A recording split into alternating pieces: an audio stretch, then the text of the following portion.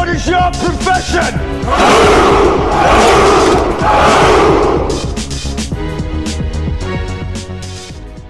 Welcome to OCR Audio with your hosts Luke and Jack.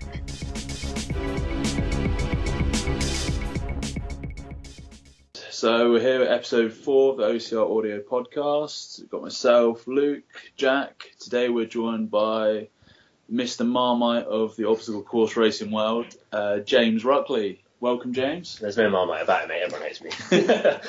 Oh, I think a few people like you. We even it out. They like the honesty. It's true. At least two people. Say again? At least two people on this line. Yeah. Well, the odds are going well for me here. Yeah. We should just do a scientific study based on us three about who likes me, and we'll just generalise that across the obstacle racing population. So you're still getting 2 out of 3. Yeah. You might not like yourself, No. but we do. No, so we're going to be talking today about a lot of like obstacle course racing stuff in the UK, looking at different races, maybe the future of obstacle course racing, chatting about different stuff. Obviously, James has had a wealth of experience in the UK scene in obstacle course racing and the World Championships and in European races, mainly Toughest, which he's been haunting for a little while, and heading over there to Sweden and training. So we'll kick it off with a few little questions. So we've been chatting recently, James, about kind of like obstacle course racing in the UK and the future of what's happening with all the governing body being disbanded. What are your thoughts on it all? Well, as we've said over the last few days, I think paradox of choice is a very good phrase that I was recently educated in by Mr. Steed. People think they want a governing body, but I think once they get one, they won't enjoy what it entails. You look at parkour, and I do a lot of parkour, and I know a lot of people that are on the parkour governing body. And the second they become an official sport, they got funding. And the second they got funding, gymnastics decided parkour is gymnastics.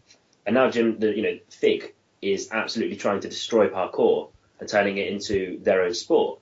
So I feel that with obstacle racing, you've got to sit on the airing of caution. If this became an international sport, you become governed, and if you become governed, it will change it. You won't have the little races popping up because they won't be able to afford the buy-ins. So you won't have, your Muscle Acres or your Elements, I don't know, just a few.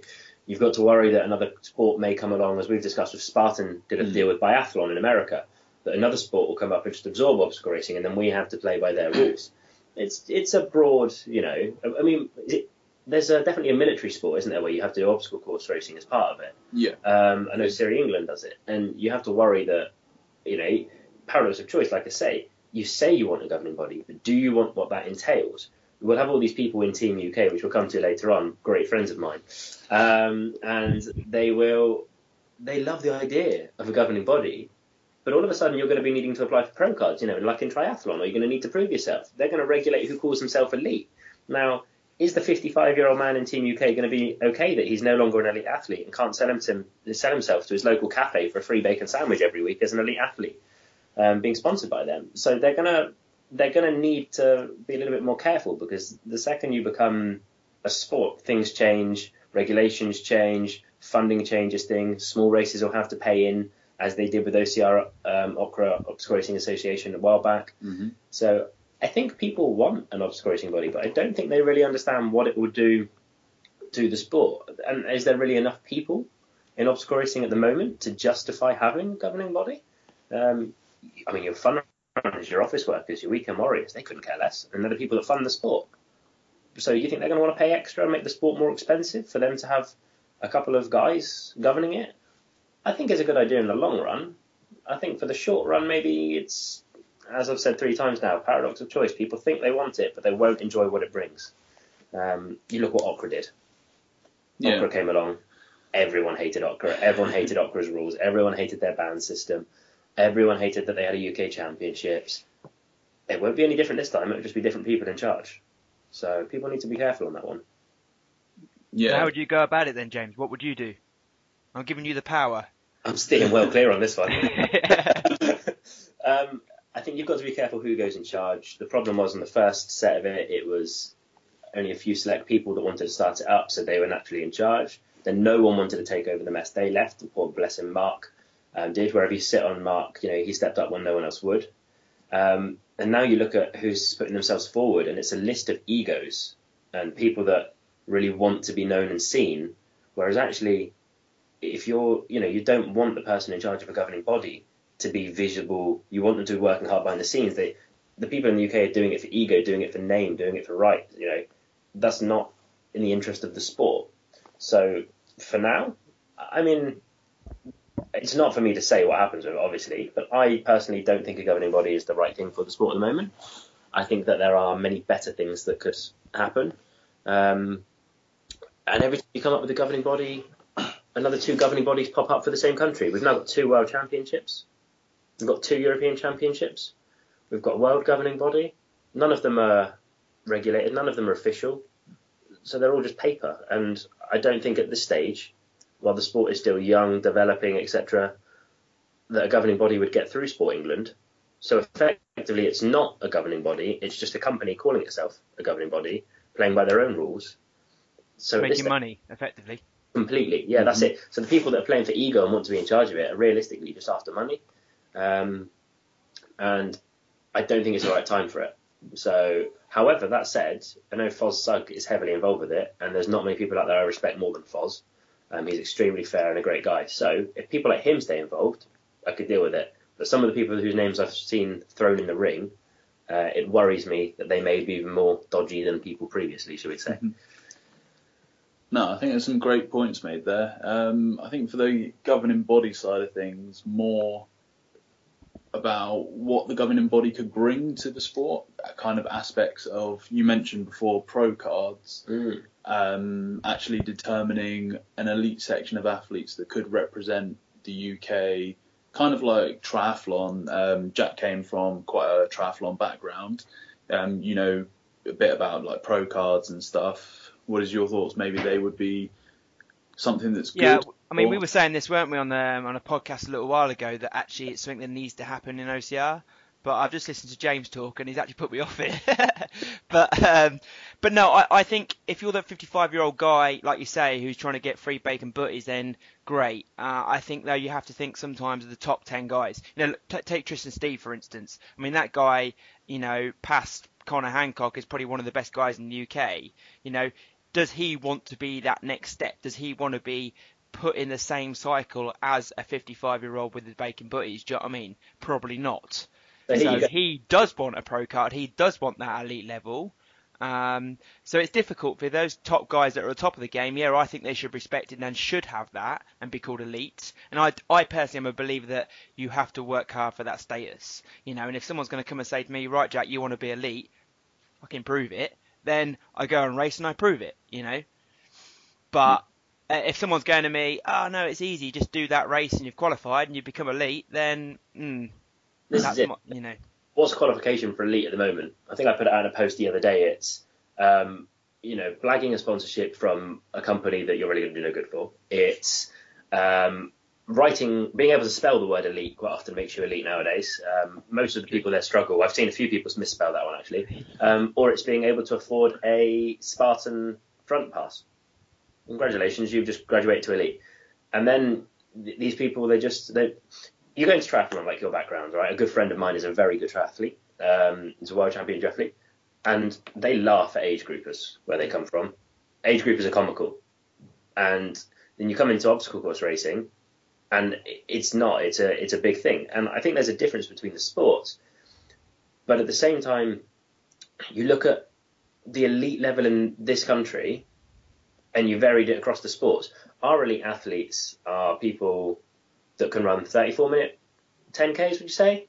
I mean, I would say that would put you up there. This guy runs 28 minutes, right? And he can do a set of monkey bars, etc. He's never done an obstacle race. Well, he did one. But he wouldn't probably be classed as elite because he dropped off. But yeah, he's going to be the fastest runner on any course you put out there. So I think we have to be very careful about what we graduate as elite. I honestly think elite, as someone said to me the other week in another sport, elite is considered someone that when they turn up has a genuine chance of winning. There is no one that has a genuine chance of winning against John on any day. So, and then you take the professional side of it. So a professional is someone who earns all of their money through a sport. Well, there are 3 people in the world that do that. Even John works in a shoe shop. So, if you were to compare professional and elite, we've got 3 or 4 people in the world. Oh, yeah. So I think you have to be careful because obviously we're a different sport, but at the same time we have to look at other sports and how they do things. And in the triathlon world and the duathlon world, how it's done, I'm probably a little bit more harsh on how things are graduated because I like a tough stance on things. I like to know that I'm not good enough for something so that I can go and train it and work it. Sure. Etc. Whereas a lot of people, especially in this country, they like to be told they're good at things that they're not good at because it's an ego boost and it's comforting to them. So I sit on a weird side of things. Maybe not many people do, but I like the idea that elite means true elite, and you rock up to the World Championships, and if you've graduated for the elite, it's not top 10 people to get in there, it's top 1, into a race. However, I completely, on the turn of it, understand that that's not a moneymaker. So you have to sit there and find it in the middle. But I think we have to be very careful with how we do it. Pro cards, I don't like the idea of, because in our sport, there are so many ways of, I could rock up to a Spartan race. I haven't done a Spartan race in a long time. I don't race much anymore. But if I ran every Spartan race this year, some I'd finish 10th, 15th in. And if I went to a rural one where no one else is going to be there, I may get 2nd, 3rd. Do you know what I mean? So there's no standardized level of competition across races. So it's very hard to standardize an elite level because people don't show up anymore. The sport's dwindled and a lot of the very best athletes I've seen have gone. So to standardize an elite would be incredibly hard. I feel that's Do you think they go because they get bored? So, for instance, certain people are winning every week out. It must, a bit like Man City, it must get boring. I'm sorry, you want that next competition, don't you? I think the boring aspect of it is the fact that we don't... Training in this country is pathetic, and the people that train people in this country are... Hey, what's he saying? No, like, how people... The training facilities in this country are awful. Yeah. I train in Sweden a lot. I think I'm going twice in the next 2 months. It's cheaper for me to fly there than it is to drive to a UK training facility. The facilities are better. I get a nice day out. It's amazing. People in this country, they're still struggling over walls, right? How is that a thing? I ran with some people from one of my old race teams at Mud 7, and dear God, am I going to get some slack for this? I had to lift them over walls, right? They're supposed to be one of the sponsored race teams, right? An 8-foot wall. One of them's 6 foot tall.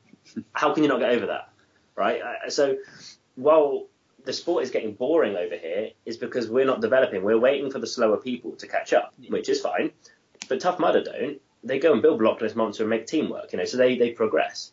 Sweden, I went there for Toughest Oslo, finished 28th out of 30 for the elite wave. Horrific day for me. Never done a rig before, failed it.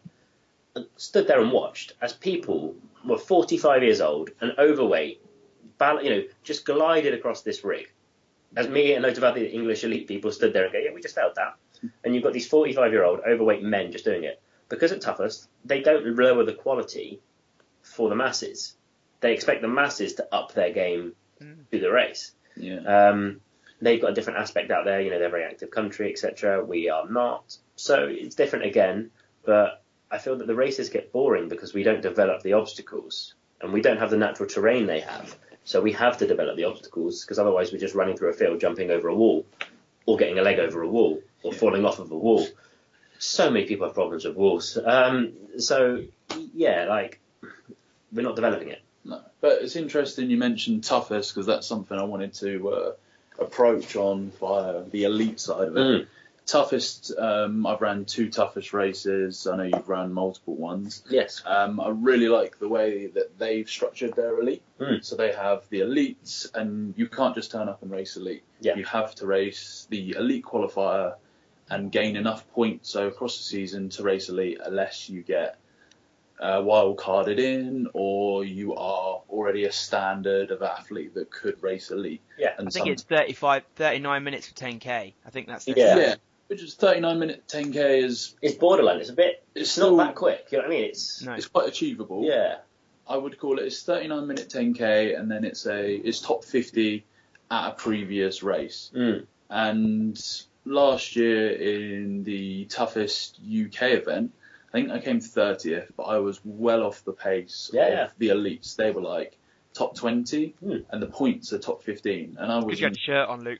Well, yeah, no, it was quite far, but even going to that race, the way the Toughest do it, when I was racing in the elite qualifiers, you went up, you had your race briefing before, You were told what you can do on the course. You were told what you can't do.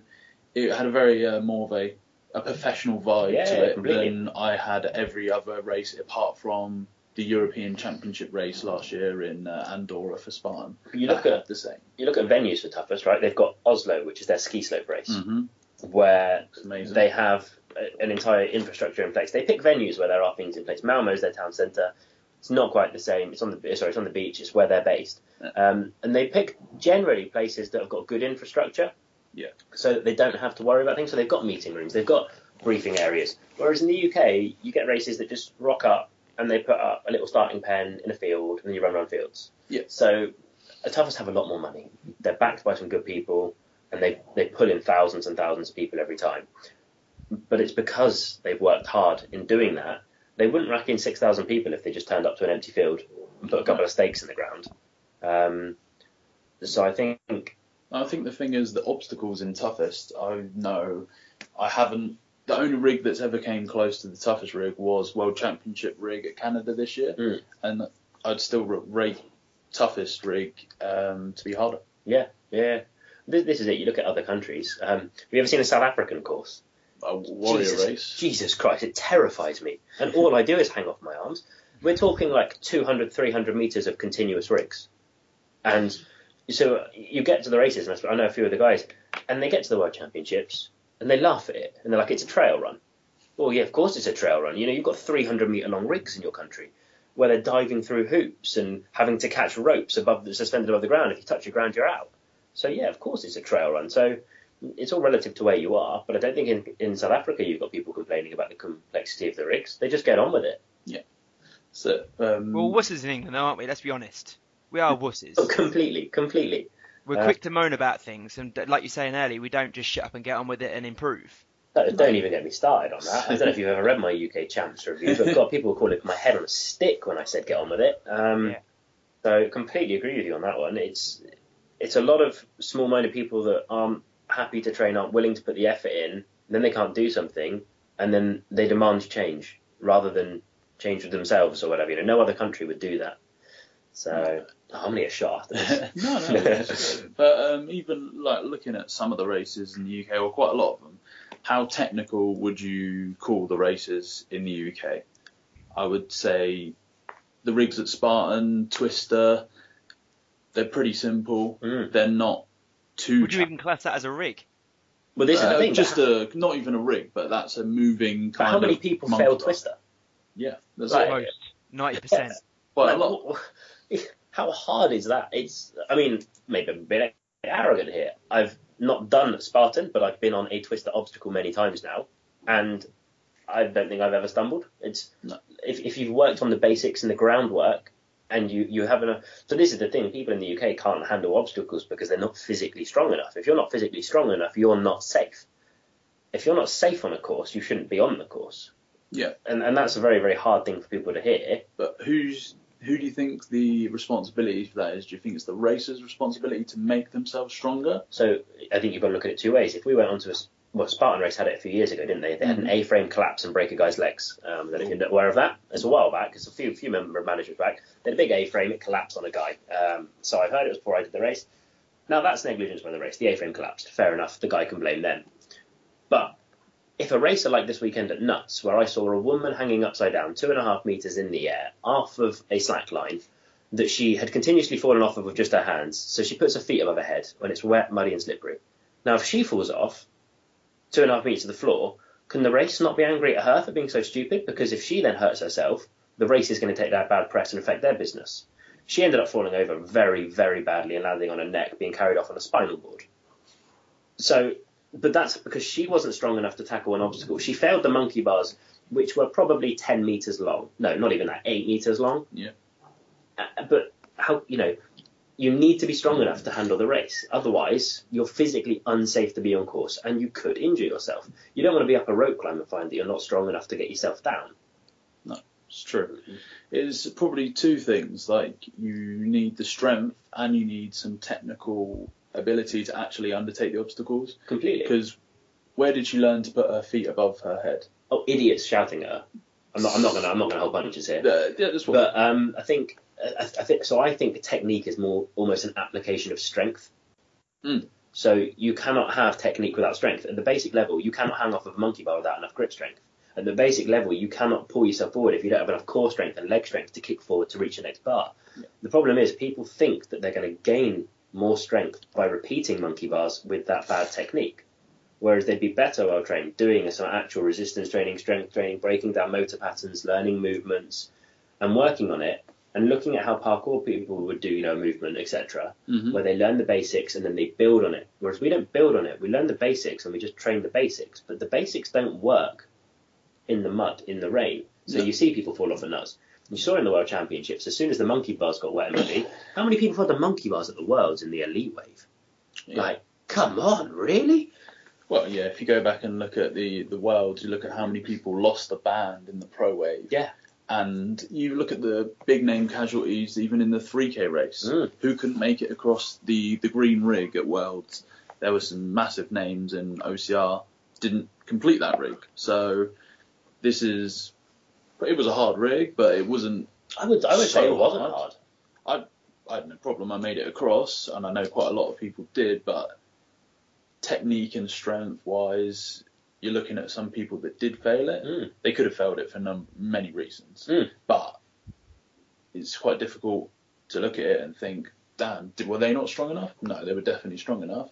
Were they not technique enough? No, they were definitely had the technique. So were they not thinking? Were they not switched on? Did they have bad luck? But there's a lot of things to look at. Yes, I mean, take luck out of it, because everyone gets an unlucky one. Of course. But then you put technique and strength in. Dead hang is my enemy, right? If you're dead hanging as training, tell me what that's useful for in a race, right? If you're dead hanging in a race, you fucked up, right? Why are you motionless? So if you're going to dead hang, do it with movement. Do it as a pull-up, do it as swinging around, do it as flying monkeys where you release and catch, whatever. But don't just sit there and hang. In a race, that green rig, people failed it. I don't understand why, right, personally, because they didn't train for it, right? So they may have sat there and drilled technique, but the second you've run up and down a mountain and you're out of breath and your legs are tired and you stumble to leg lock, technique's out of the window. Yeah. But if you're 10%, 20% stronger, you've got 10%, 20% extra amount of time to leg lock that rope, to move on. The strength, that part of it, allows you to do more easier. Yeah. Would you agree? Yeah.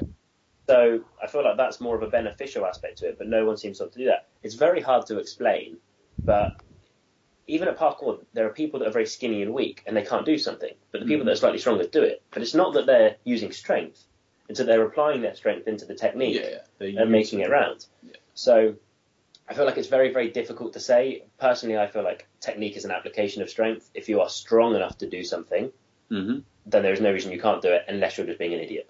Yeah. And you see a lot of people just being an idiot with things. Of course, and like you have the thing where people are really strong, but they just haven't learned the correct technique, which is the other way around. They need to learn the technique, but a lot of people are going to come to obstacle course racing and not be strong enough, which is the main thing. But can you learn a good technique easily if you're seriously weak and under strength? No. It's going to be considerably easier to apply a technique and retrain it without getting tired, without getting injured, if you are a little bit stronger. Yeah. So, and that's another thing. You mentioned injuries. If you are stronger, you're not more than likely not going to sustain as many injuries because you have more strength to your muscles, more strength to your joints. Well, you see people, I saw someone describe Stairway to Heaven as a purely technique-based obstacle, and I couldn't help but laugh. You're doing a pull-up every single time. If you can't do a pull-up, you're unsafe on that obstacle. Because if you've got, 2 inches of finger on a wet, slippery ledge, and you're having to swing your body weight around by a wet, slippery ledge just to get your fingertips up the next foot, that's unsafe. You shouldn't be allowed to do that because it's dangerous. You fall off, you hurt yourself. It's a big wave from the top, which is where you've got to transition, and it's pretty treacherous sometimes. You don't want to be doing that. And Nuts, they closed it because they were worried someone would fall. Yeah. But if you've got enough strength to do a pull-up solidly, you don't have to worry about placing your next hand and swinging around because you've got the core restraint, the leg restraint, the forearm. Everything can be locked off, and you could just simply raise yourself up. Yeah. So when I see people say, technique for that, I'm like, no. Things like rings completely. Rings is all technique. You just need enough grip strength to physically hold yourself and enough arm strength to swing yourself under your body. Yeah. But things like Stairway to Heaven, I don't understand how people can say it's a technique-based obstacle. If you're using technique and swinging, technique in that is the application of strength and the correct pattern of movement. Yeah. Because you want to be explosive. Like yesterday when we went climbing with that dyno. Yeah. You had the strength, you just needed to work the technique. But if you didn't have the strength to jump there, I would never you get would the never chance get near to work it. the technique. Yeah. So I think you need, I'm not saying it's all strength, but I'm saying that, you know, if you need to work on one aspect of it, you can break it down into strength. First time I ever did a salmon ladder was the first time I ever tried a salmon ladder, because I spent all week drilling explosive high pull-ups and shoulder presses. Because what's a salmon ladder? It's an explosive pull-up and then a shoulder press quicker than the bar that you drop with the bar. Yeah. But this is that next level of training, though, isn't it? It's like, I mean, I'm a PT and I train guys, and they all think they can do these races, Spartan races. It's not until they see how I train then they realise it's so specific. Yeah. And not even that, like, you know, like bucket carry, for instance. You know, okay, the bucket's heavy, but for me, that's how you carry it, you know? Yeah. When you bring in carries, I'm out, because I've got no idea with these things. I'm dreadful. Oh, really? Okay, well, I'm just saying, like, and then you've got specifics as well. So, like, the worst thing for me is when a client will say to me, oh, it's raining outside. I'm thinking, hold on, you've got a race in a couple of weeks. What happens if it's pissing down with rain? You know, let's get specific. Let's go out there and get in the rain. Because, let's be honest, if you're going to foul a rig or monkey bars because it's wet and slippy, it's because it's wet and slippy. Yeah. Exactly, you know. You can dead hang all you like, but if it's wet and slippy, you ain't going to hang for shit, you know. And this is the thing. When it's wet and slippy is when you need to embrace that strength. Because just because a rig is wet and slippy doesn't mean it's not doable. It means that your technique that you've learned in the dry is now irrelevant, right? Yeah. Which means you have to change technique. It's a new skill. Yeah, completely. And it's in those moments that strength really comes into it. Because if a rig is wet and slippy, I'm no longer hanging straight arm swinging between things. I am holding every single attachment in the middle of my chest against my sternum. And to do that, I am using all of my back and all of my bicep, and I'm holding myself there. And then I'm reaching, holding with one hand and pulling the next one in. Now, there are other ways to do it, but is there a safer way that doesn't involve rotating your grip around that obstacle through the weakest planes of motion on a wet, muddy ring? Yeah. I don't think so. Unless you've got grip tape on there, I don't think you've got much choice. When you look at Skull Valley this year, they went and put grip tape on it because people couldn't do a set of monkey bars in a different range of motion or a different plane of movement. You know, if monkey bars are wet, I immediately go to crabbing sideways, which I was laughed at when I first started doing it, because I'm no longer rotating my grip under my weight. I'm holding it, locking it, and 90-degree arms, I'm not slipping. So I'm not saying, again, the strength thing is more as a backup. Yeah. It's not always the primary way of doing things, and I'm very good with technique nowadays. But if your technique has failed you, it's always good to have a bit of strength as a backup, knowing that you can pull yourself back up to recover no matter how tired you are. And I think that's the thing. So, but yeah, completely what you're saying, get out in the rain and train, because every technique is going to be different. Even when you go between scaffolding bars, the parkour place I go to, uses 3 different widths of scaffolding bar. Yeah. I do a different technique, flying monkeying off each one differently, because my grip is different dependent on the width of the bar. So you need. Hold on, there's 3 techniques for flying monkeys? Oh, there's more than 3. I'm going wrong. Cheers. No, but even like looking back to where we started, like the future of obstacle course racing. Oh god, yeah, I got off track. But now we're talking about training. We don't have enough training centres, enough places in the UK to accommodate this next level of training. Yeah. Do you think there needs to be mixed more with going to rock climbing, parkour places, bouldering places to learn those other things as well, build that different type of strength? Yeah, so I train in any discipline I can find. I do a huge amount of strength work and explosive work in the gym for pull-ups. I do probably, honestly, several thousand a week. But it's got to the point now where a pull-up to me is like taking a footstep to someone else. It's not an issue. I can explode, I can clap, I can do a clapping muscle up, I can do whatever I need to. You put me a challenge, I'll get it done. Yesterday with the dynos, the power from pull-ups is lovely, it's great. You then go into climbing, and it's really good because you're going to work up a body strength. But it's a lot of... And rip your hands to pieces, Luke, yeah? Rip your hands. It's a lot of... Go. Yeah, I ripped mine at parkour afterwards, so I can't talk. And mine's considerably less worse. So climbing's brilliant, and it's very good for working your core control. But again, unless you're overhanging, all you're doing is stepping up a wall and replacing your hands. And if we're hanging off of a rig, is it really representative of a nice tiny finger hold? Now, it's your palm strength rather than your fingertip strength that you need in obstacle racing. So I like climbing because it's something else for me to do, but you'll very rarely see me use my feet on a wall. I'll normally just be campusing it because it's more representative of what I feel I need to train. So while I like climbing, and I think it's very good for your core, your overall coordination and learning to move big muscle groups, arms and legs at the same time in a dyno, for example, I'm much more comfortable when I train it just using my arms because I feel that's more representative. Parkour is unbelievably useful. There are parts of it that do not translate at all. Do not try and put your hands on a wall and Kong over it because you will slide off. Do not try and do various bits like that because, foot flick rounds and climb ups because they won't always work in the mud. But I've never ever seen on an obstacle course someone do a lache or flying monkey as we call it. It's called a lache properly. Yeah, I've never seen anyone do it properly. I've seen people do it dangerously. I've seen people teach people how to do it dangerously. But from someone who hangs around with people that do laches at a distance in excess of 5 meters, let me tell you, I've never seen anyone do it properly at 1.8 meters. So people should get down to somewhere like parkour, learn to move, learn to control their body, and things like calisthenics for training. Because what is every obstacle? Other than a carry, every obstacle is a manipulation of your body weight. So train your body weight and get used to it.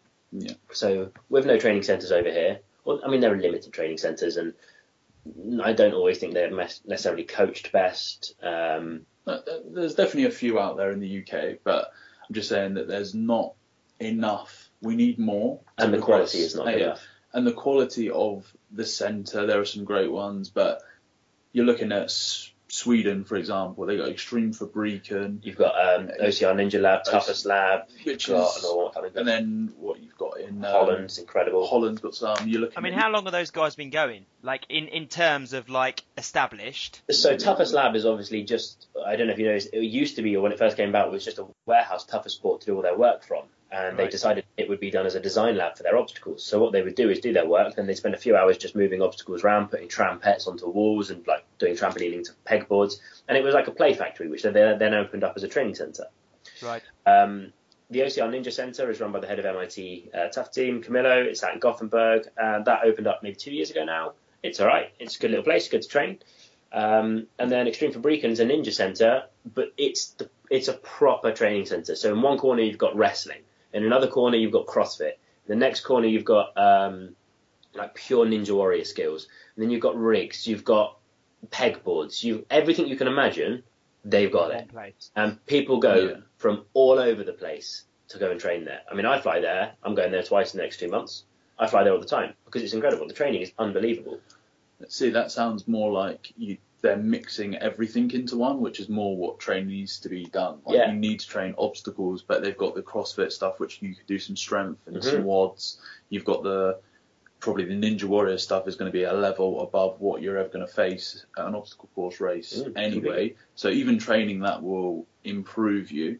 But I couldn't pick a place in the UK that's very similar to that at the moment. That's because you come back to what you said earlier. The sport isn't big enough in the UK for any investment, any gym to take that plunge. I think, personally, if someone came in and said to me, right, Jack, I've got, 20 million, what would you do? Then it would be silly not to do something like that, because actually I think you would have you'd have an abundance of people wanting to turn up. Yeah. But I think the thing of it as well is, you look at America, incredible training centres, but they're all Ninja Warrior. You look at Sweden, incredible training centres, but there's OCR Ninja Centre. It's Extreme Fabriken, which is a ninja centre. They're all Ninja Warrior-based training facilities. You look at Swedish Ninja Warrior, it's proper American style. It's outside. It's, come on, you can do this. You look at English Ninja Warrior, it's like, that mug fell in the water, what a dick. So why would you invest in a training centre? Because this country just laughs at people that fall off obstacles. Whereas in Sweden, it's a legitimate sport. So that's why they've got the training centres. And we have Keith and his field of 4 walls. I think, again, we haven't progressed in the UK to that next level. Ninja Warrior in Sweden and America are on a huge level. The Ninja Warriors in America are making massive money. Even I went to auditions for Ninja Warrior last year, the UK version, and we were talking to the producers, and they said, look, if we pick however many, 50 or even 100 of the most capable athletes in the UK to the English Ninja Warrior, it'll be a totally different show. It won't be Ninja Warrior as we know it on the TV, where you have a nice laugh at some people that fall off. Like, it's kind of like X Factor for sport. Yeah. You can laugh at the not so good ones, then you can see the really good ones. And there's been some amazing people on the show. There's been some OCR people on there. All of the guys that do really well, you look at them, parkour. Yeah, Tim Sheaf, Rod DaCosta, a lot of parkour athletes get on there. Toby Cigar. They're all exceptional high-level parkour people. Because they learn to move, they learn to control their body weight. So it seems like if Ninja Warrior took forward and OCR went forward, it could link in and help each other as like an overall sport pushing forwards. Yeah. It will create more training centres, more opportunities for crossovers between the sports, people doing both. So that could be kind of like a sub-future for the OCR world. But again, you then have to look at, is then obstacle racing and Ninja Warrior, if one of them became a governing body and the other one was already a governing body, would one absorb the other, have to play by the other's rules? Like parkour and gymnastics. Parkour finally became a sport. Gymnastics is trying to ruin it. Not gymnastics, but their governing body. And you've got people going around spray paint, and the gymnastics governing body is called FIG in short. And you've got people all over the world going around and spray painting "fuck the FIG" on every billboard they can find. That's how passionate they are about how they're ruining their sport. It's a paradox of choice. You link it to another sport, you have to play by their rules. Might not like it as much. Standards would increase, so it's great for me. I'd love it. It takes the running out of it. Brilliant. Don't have to train that, but other people may not like it. So you have to be cautious about what you don't know. Yeah, For sure. it definitely. You're looking at parkour as kind of like an underground sport, and then it ended up going not mainstream, but it came more to like people's vision. People wanted to train it. People wanted to take it up as a sport. It wasn't just underground kids jumping between buildings doing flips and stuff off ledges. Obviously, we don't condone jumping between buildings and flips. We never wish It's for sick, people but to we don't jump. condone it. Make good videos. Oh, Yeah. so good. No, we just send James up for that and let him test the ledge first. I'm alright, I need to learn to flip.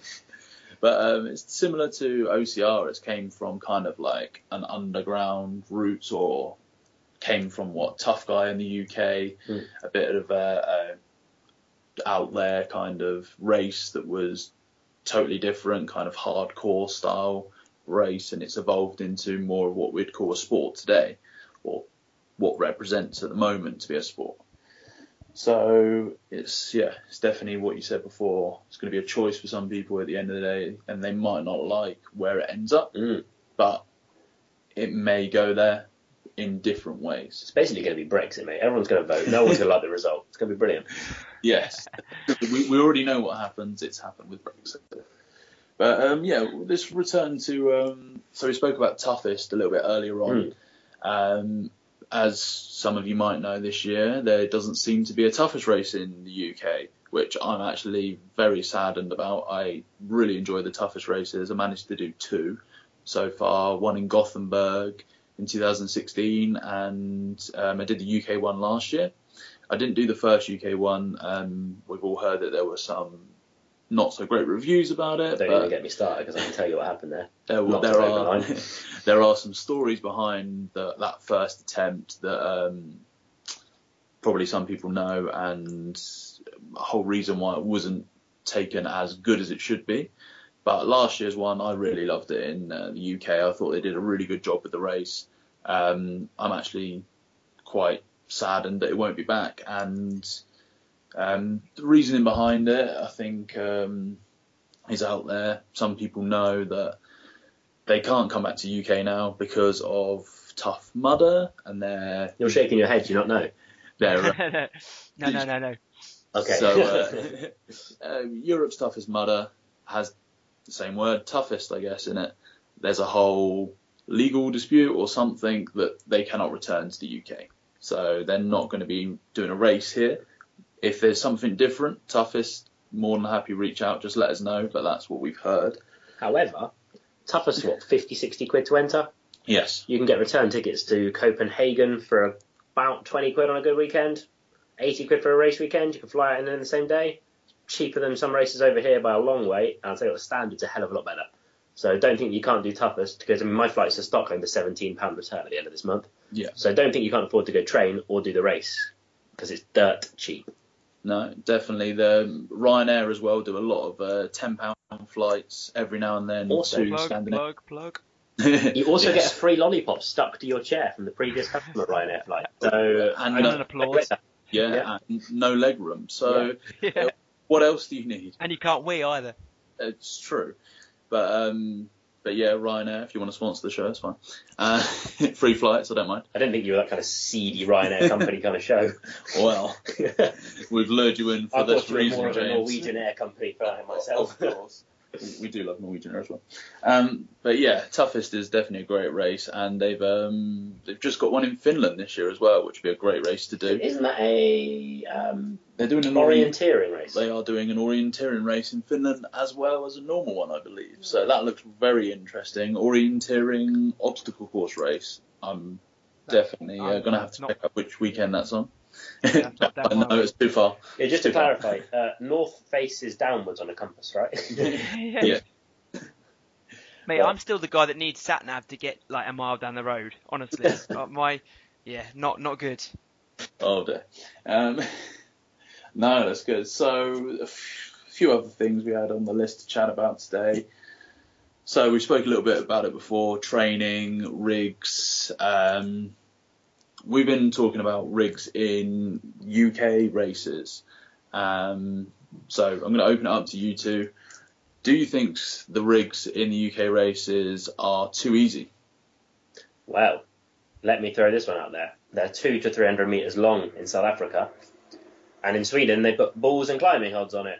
So you ask me if I think 2 rings, a monkey bar, a nunchuck with a grip hold on it is tough. I say to you, sir, jog on. They're easy. They're too easy. I think that if you're going to put a rig out there, make it a rig. Otherwise, it's just a monkey bar with a ring at the end. Mm-hmm. Point. So, I mean, Jack? Yeah, no, I agree. I mean, I haven't done half the races you have, and I've really, in all fairness, last year I've only focused on Spartan, which aren't so keen on their technical rigs. I mean, Challenge Cup was probably the most recent race I've done where they've done multiple rigs, and even then, everyone was achievable. You know, it wasn't like, yeah, okay, my grip was killing me, but in general, they were achievable. You know.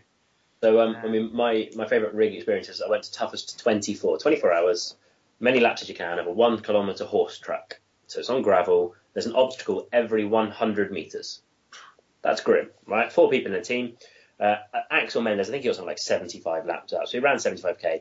That means he did a set of rings that were 25 metres long 75 times. He did a set of monkey bars that were 20 metres long 75 times. Jesus. He did walls, Bulgarian bag carries, tricep walks, high walls, 75 times. The last obstacle was a platinum rig. Did it 75 times without fail. He didn't even scuff his hands up. So, and that was a rig that I did on the first lap and didn't manage again. So you asked me if rigs over here are hard, and I say this kid can do, admittedly this was a few years back, first rig I'd ever seen, second rig I'd ever seen, had done no training on them, had no idea of technique, had no strength. I was weighing like 51 kilos, something stupid. But you asked me if the rigs here are hard. That rig I couldn't get across in 60 attempts. In the UK, I don't know the last time I failed a rig. I think it was UK Championships, the last obstacle I failed. So the rigs here are easy. The rigs abroad, they're something to look at. Yeah, no. I think with the OCR World Championships coming to the UK this year, I would love to see them bring the toughest rig or a rig of that sort to the UK, because I don't think they'll be bringing the rigs that were in Canada last year because they were from American races. Green Beret Challenge was one of them, and I don't know. Savage, was it, or Bullfrog, one of those? Bullfrog, but that went out of business, so I don't really understand. They probably just bought the rig off them and didn't paint it. But more than likely they'll have, I would say, I'd hope that they brought a toughest rig. And I know there's a lot of the UK people are going to be taking part in the race. Is it going to be a big surprise when they have a rig that probably none of them would have done in a UK race? It would be very interesting to see the completion from that rig. Yeah, I'm interested to see the rigs at Nuclear because I haven't done nuclear, so I don't know the rigs, but I know you guys did Challenge Cup. What were the rigs like? Did they have a low rig? Well, I didn't actually do Challenge Cup. I didn't have my name on a shirt, but I've done their races before. I've done rigs there before, and everything's so muddy that I question how they'll do a rig, because I'm happy in the mud, but even I can't hang off of a rope if it's caked in 2 inches thick of mud. So I wonder what they'll do and whether they'll change it up. Might have to wait and see. But if it's muddy, or if they have just like a dry. For the Challenge Cup this year, they did like sawdust. So when you got to, but the actual obstacles where you needed the bloody sawdust, they didn't have it. So it was like, well, where's the sawdust? Do you know what I mean? Like, yeah. So, The sawdust is all well and good until some idiot in a wave before you has no idea what the hell they're doing and hasn't trained on a rig goes and puts their feet on a ring. Because you're not sawdusting up your feet when you get there. Then all of a sudden it's coated in mud. It's never the hands that are a problem. If you get the rig and it's muddy, it's not people's hands. People clean them. It's their feet, and they look their feet through a ring above their head. So sawdust is brilliant, but unless you've got clean shoes, Yeah. may not be the smartest idea. So, Or you should put a rig on the start line. That's what I do. 200 people wide. that'd be great. Yeah, that's a great idea. RD, James, like it. Yeah. mega rig. Yeah. Nice. Okay, so I think consensus there. Rigs are too easy. Perfect. So we're just rolling into the next section.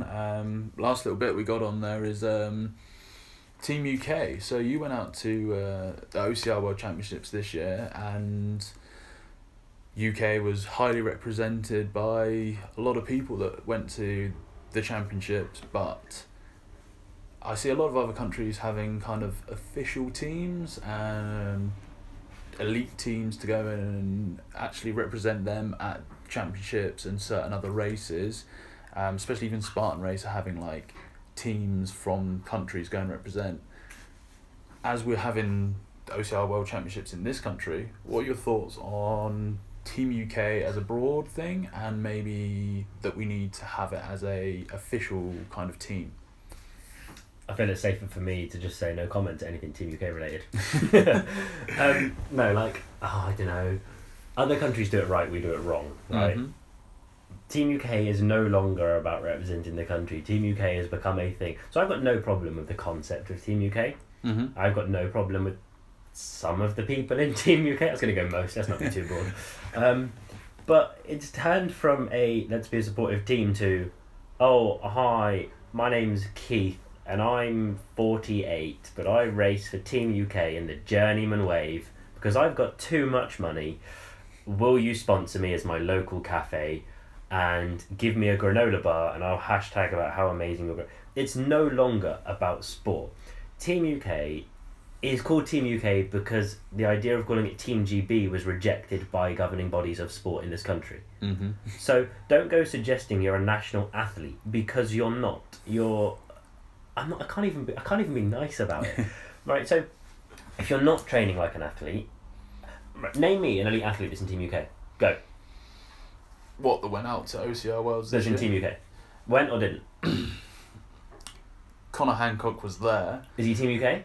I don't think he There was you go. Next one. in the Team UK. John's not Team UK. Connor's not Team UK. Appleton's not Team UK. McDonald's not Team UK. Brackley's not Team UK. Or as far as I'm aware. Yeah. Can you name one? I don't know the actual list, but There we go. I would.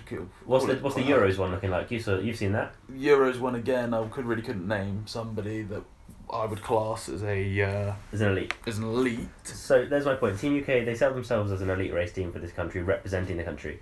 And I've got no problem with that. I have problems with the stories I hear about people that used to be in Obstacle Race Magazine team and now in Kitbrick's team, and I'm saying that just so you know who it's going to be, but I'm not saying any names, who message companies saying, can I have a rig? And then when they get quoted a price, they say, oh, but I'm a Team UK athlete and I'll give you media sponsorship. Because they want it for free. So I have no problem with Team UK. I have no problem with most of the people in Team UK. I have a problem with greedy people who consider themselves athletes when they're not, who don't train particularly correctly well, who don't race particularly well, but consider themselves to be elite. I don't consider myself anywhere an elite standard, right? And yet I am considerably faster than these people without ever run training. And I can do things on an obstacle that these people don't even know is doable, you know? So Do I consider them elite? No. Do I have a problem with Team UK? No. I've gone around the subject so many times because I'm trying not to be harsh to them. Mm-hmm. But most of them are elderly, overweight, unfit people who need status and they need attention. And to get that attention, they go and they tell people they're Team UK, and they tell random companies they're Team UK, and they get sponsors from gardening companies, from cafes, from, I don't know, hot chocolate manufacturers. You know, they ask anyone for money when realistically they don't deserve the time that they waste of these companies, because they're not athletes, they're not representing their countries, they're not credits to their countries. You know, you've got a team of John, Connor, James, who came second, first, whatever your way of looking at it is, this year, and they're athletes. I'll let them have that. Yeah. I don't know if I class all three of them as elite athletes, but that's because I have very high stringent standards when I look at other sports and who is considered elite in other sports. Mm-hmm. So these people need to calm down. Team UK was about being represented and seen together. Now Team UK is about trying to blag whatever you can. Oh, I'm Team UK athlete. Can we get free upgrade on our plane to Canada?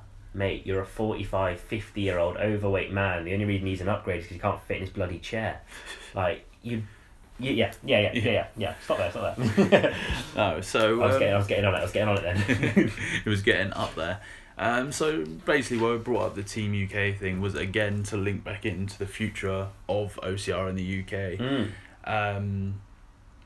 Having a governing body, as we've said before, might be a good or a bad thing for some people, but should there be something out there that actually decrees what Team UK or Team GB actually is?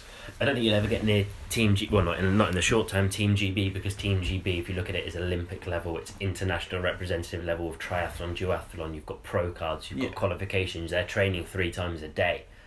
We're lucky if we train 3 times a month, because there's nowhere to train. True. Not we, most of these people. You know, I train 3 times a day. Fair enough. It's not necessarily run training. It's what I enjoy.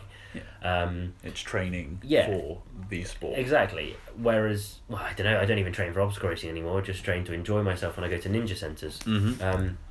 But these people, they train once. It's ineffective. Their coaches tell them they're great when they're actually doing things that are dangerous. They're not taught well. They're taught by idiots. You know, the only thing a governing body that would be good for is regulating coaches. Mm-hmm. We've got coaches out there that are physios, that aren't physios, but they still call themselves physios. They're no longer registered. Yeah. I'm not going to comment on why. We've got coaches out there that are in prison now for sex assaults and pushing women downstairs. Yeah. We've got coaches out there who train people in their back gardens without insurance on an obstacle course that's not safe, with concrete slabs underneath a rope climb that goes 9 metres high. You know, none of this is safe, but there is no qualification that says you can teach obstacle racing, whereas in parkour it is unbelievably hard to get a qualification in parkour. It's expensive, and the standard of which you need to be is unreal, because they don't want idiot cowboys teaching you how to do something wrong. No, it's true. And I myself, I'm a personal trainer. I've got my insurance, reps accreditation, registered exercise professionals, which is something you have to have if you wish to train somebody as a personal trainer. As you go higher up, obviously you're looking at people with sports and conditioning degrees, which if you're looking for, say, a Team UK national coach, somebody to teach the Team UK, you're going to look for somebody who has a strength and conditioning degree minimum to be a coach or trainer for that stuff. And to be an actual obstacle course racing coach, like you said, there's nothing out there that is. Probably Spartan SGX is the only kind of qualification. Let's look at it. Yeah, Spartan SGX coach that couldn't complete a set of monkey bars at Nuts Challenge. Well played, mate. How hard is a set of monkey bars? I'm calling it out there. I'm calling it. That's it. But does a qualification make you a great athlete or a great person at the thing? No, you've completed the qualification. It's the same with PT. You will find a plethora of personal trainers who are awful, but they've completed the qualification. So again, having a organisation out there who has stringent regulations and health and safety regulations in place to train somebody is paramount for the future. Yes. These are the things that I would like to see, especially from a governing body, to improve the sport as a whole and the safety of the sport and the level which UK can Competes. perform at. Yeah. So I completely agree. I think that it needs to be done, but governing body in the UK, we all jump on bandwagons over here, and we're all very pathetic over here, you know. So what would they do if you came out and they released a course and they said, this is it, you know? Yes, you don't have to be able to do monkey bars to coach monkey bars, but realistically, if you can't do monkey bars, are you a suitable coach to show someone to break down techniques? I don't think you are. Monkey bars are a very simple obstacle. There are 6 different ways I could name of doing them, as we discussed yesterday with Benji. Yeah. So, no, you don't have to be a good at it to do it.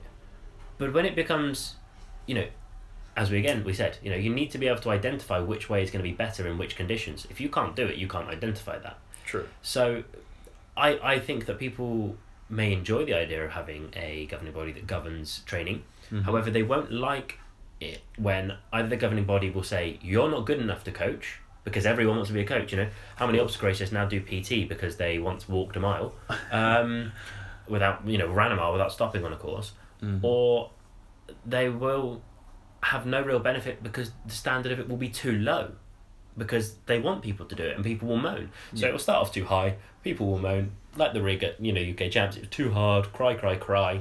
They'll bring the standard down, and then all of a sudden, you know, anyone can do it, and it's not acceptable. And also, who do they pick to suggest what's acceptable? Yeah. I don't I mean, there's one person in this UK that I reckon is a decent obstacle teacher. Who would you say that is?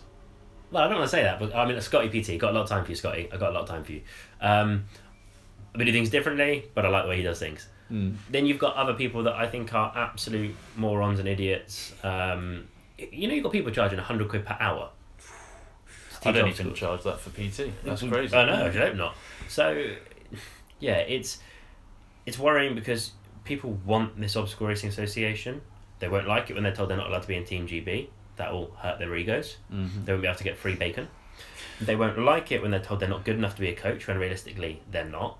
So, paradox of choice. You think you want it, but you won't like it when it comes along.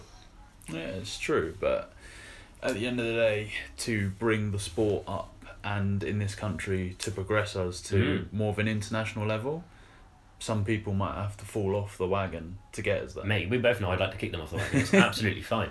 I don't think they'll let you drive the wagon, James. I should be allowed to. So when I go to Sweden, so people will naturally think that I'm always good at obstacles, right? Because they see me doing things nowadays that are pretty cool sometimes. Yeah. It took me 2 years to do my first set of monkey bars because I had a shoulder injury and couldn't go forward. It took me longer to do my first set of rings, and to do a platinum rig probably another 6 months. Everyone that taught me everything I know about those 3 basic obstacles was taught in Sweden.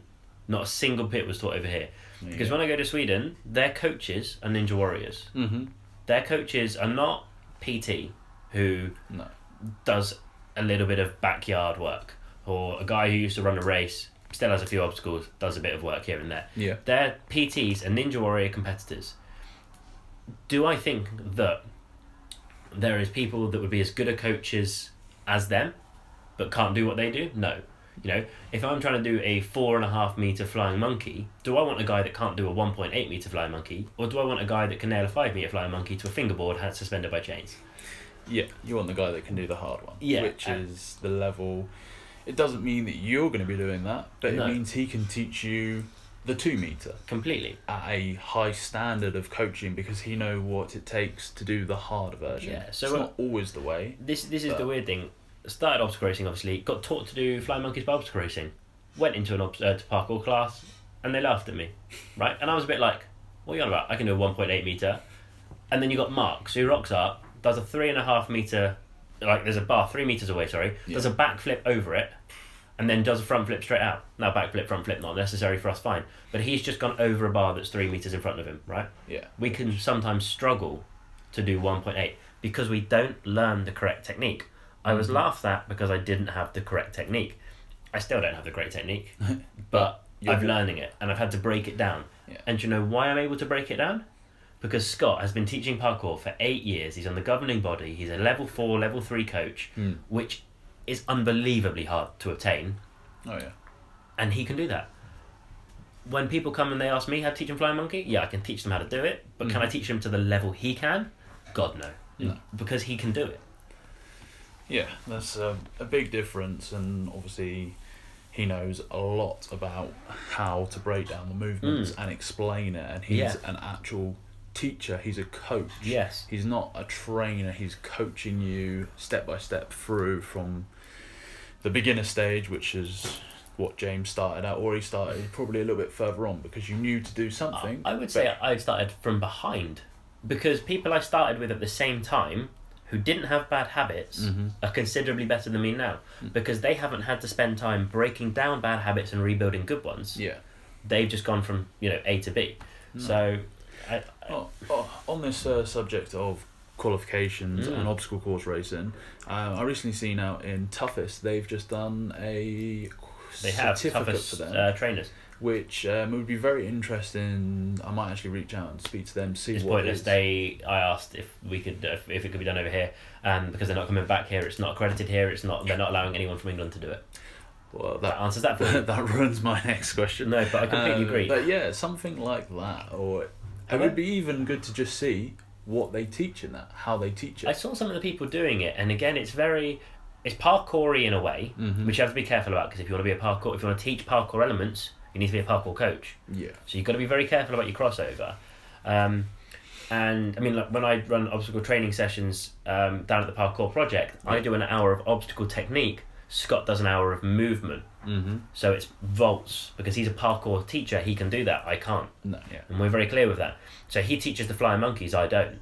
And I do the rings. I do the rigs. I do the monkey bar setups, etc. And I teach different ways of doing that.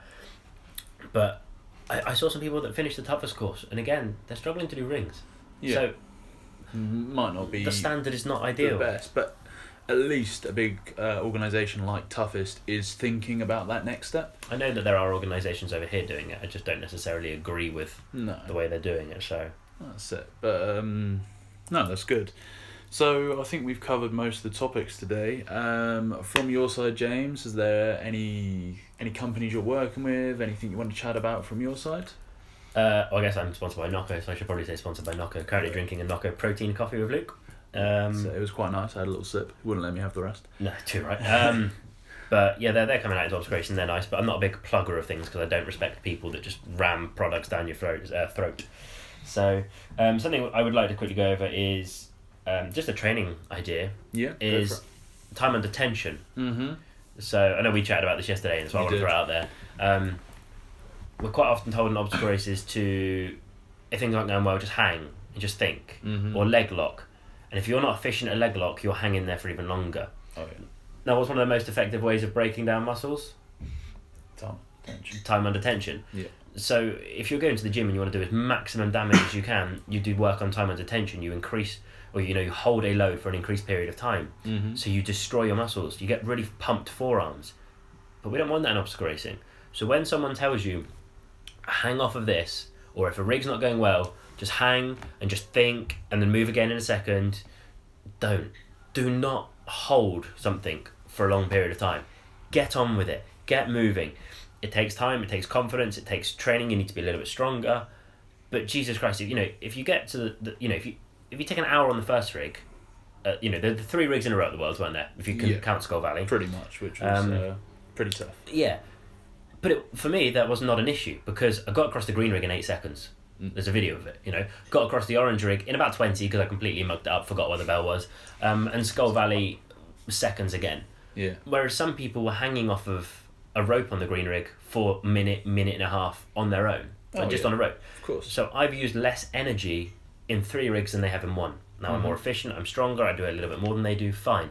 But when someone tells you to sit there and hang or leg lock, if you even think that you can skip it and move on with it, do. Less time under tension, less time hanging, more energy saved, more efficient.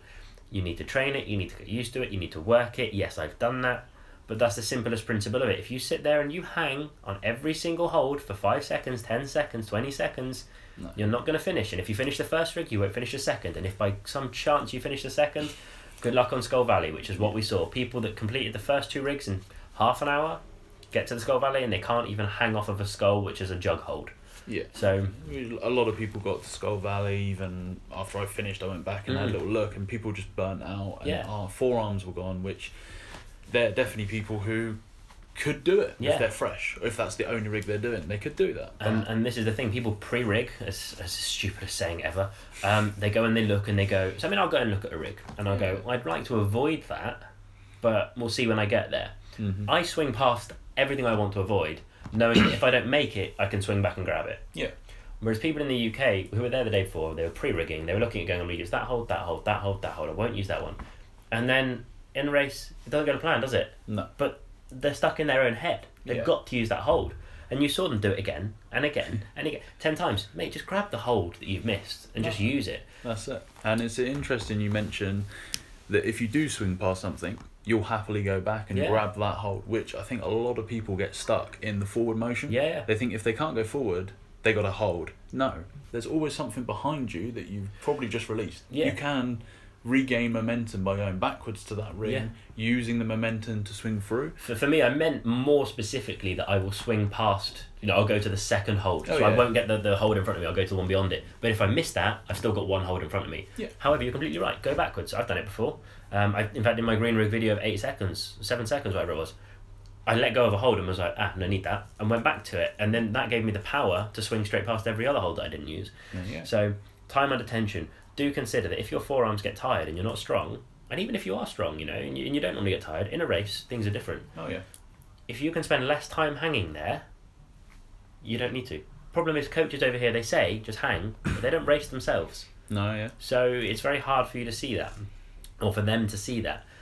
So yeah, hang for as little time as you can, work on getting across a rig as quickly as you can, because realistically, that is the difference between, that team race where I got across the rig in 8 seconds. Yeah. The South African guy was miles ahead of us, and managed to catch him on the 3 rigs added together, because he spent 25-30 seconds on each rig. Yeah. I spent 10 on average maybe, and that allowed me to fly past him and make up a place. So it's a difference between that, but it's also the difference between your forearms thumping out and you finishing with a band or not. Oh, yeah, it is. And it just shows that realistically, if somebody is ahead of you, but your technique and strength on a rig is at a level where you can take it at a faster pace, you can catch up people. I think I flew through past about 3 or 4 people on the green rig, especially at Worlds, just because I got there and I straight through, got what I needed to, and then I was straight out the other side. Probably took me about 15 seconds, 12 seconds. But it is, a lot of people really focus on like the running speed, and they're like, oh, I've got to make it. But your speed on a rig can gain places, as it did for you at the Worlds in the team race, which is very interesting to hear. Completely. I neglect running because I don't enjoy it and I get injured in my legs quite easily because they're chicken stick thing.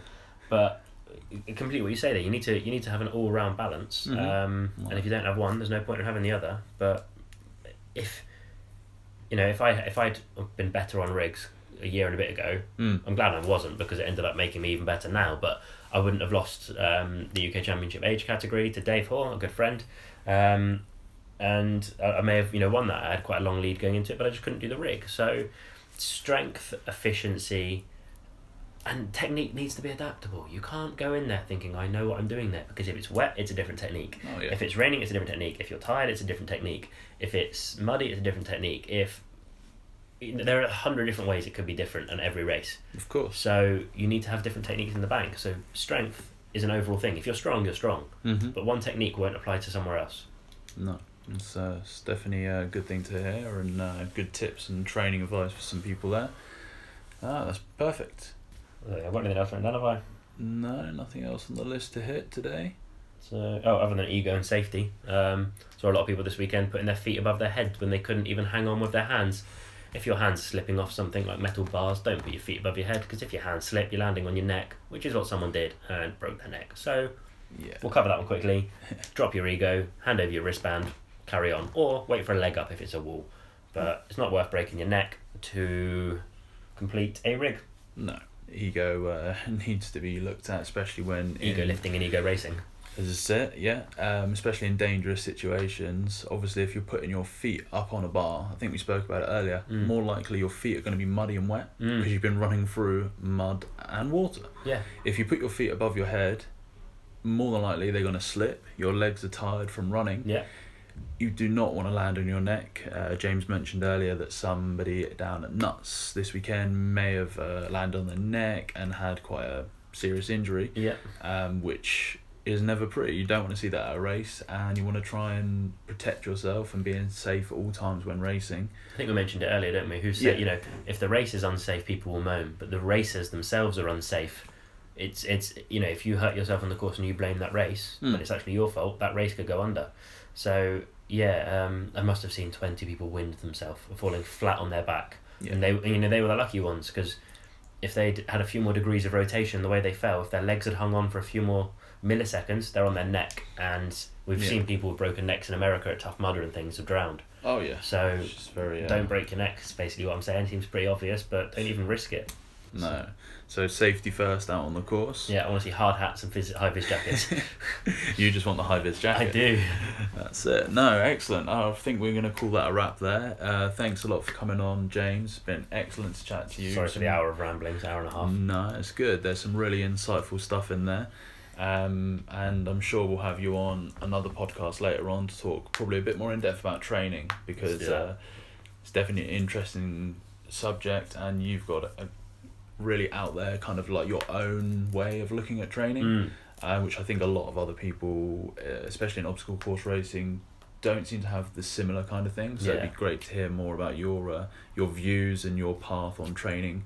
And also, you mentioned before when you failed the UK Championships. It'd be nice to hear about, in the face of adversity, you came back and changed your training. Don't make it too emotional now. Well, I just wanted to pull the heartstrings. Oh, it's tears. Sorry, don't cry, James. I love you, David. Carry on.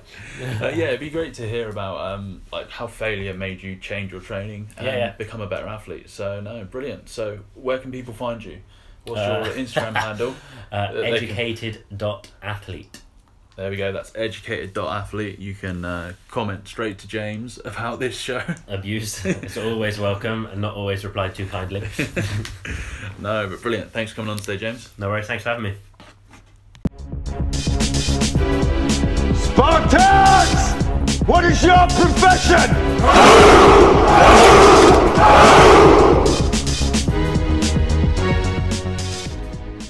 You've been listening to OCR Audio with Luke and Jack. See you next time.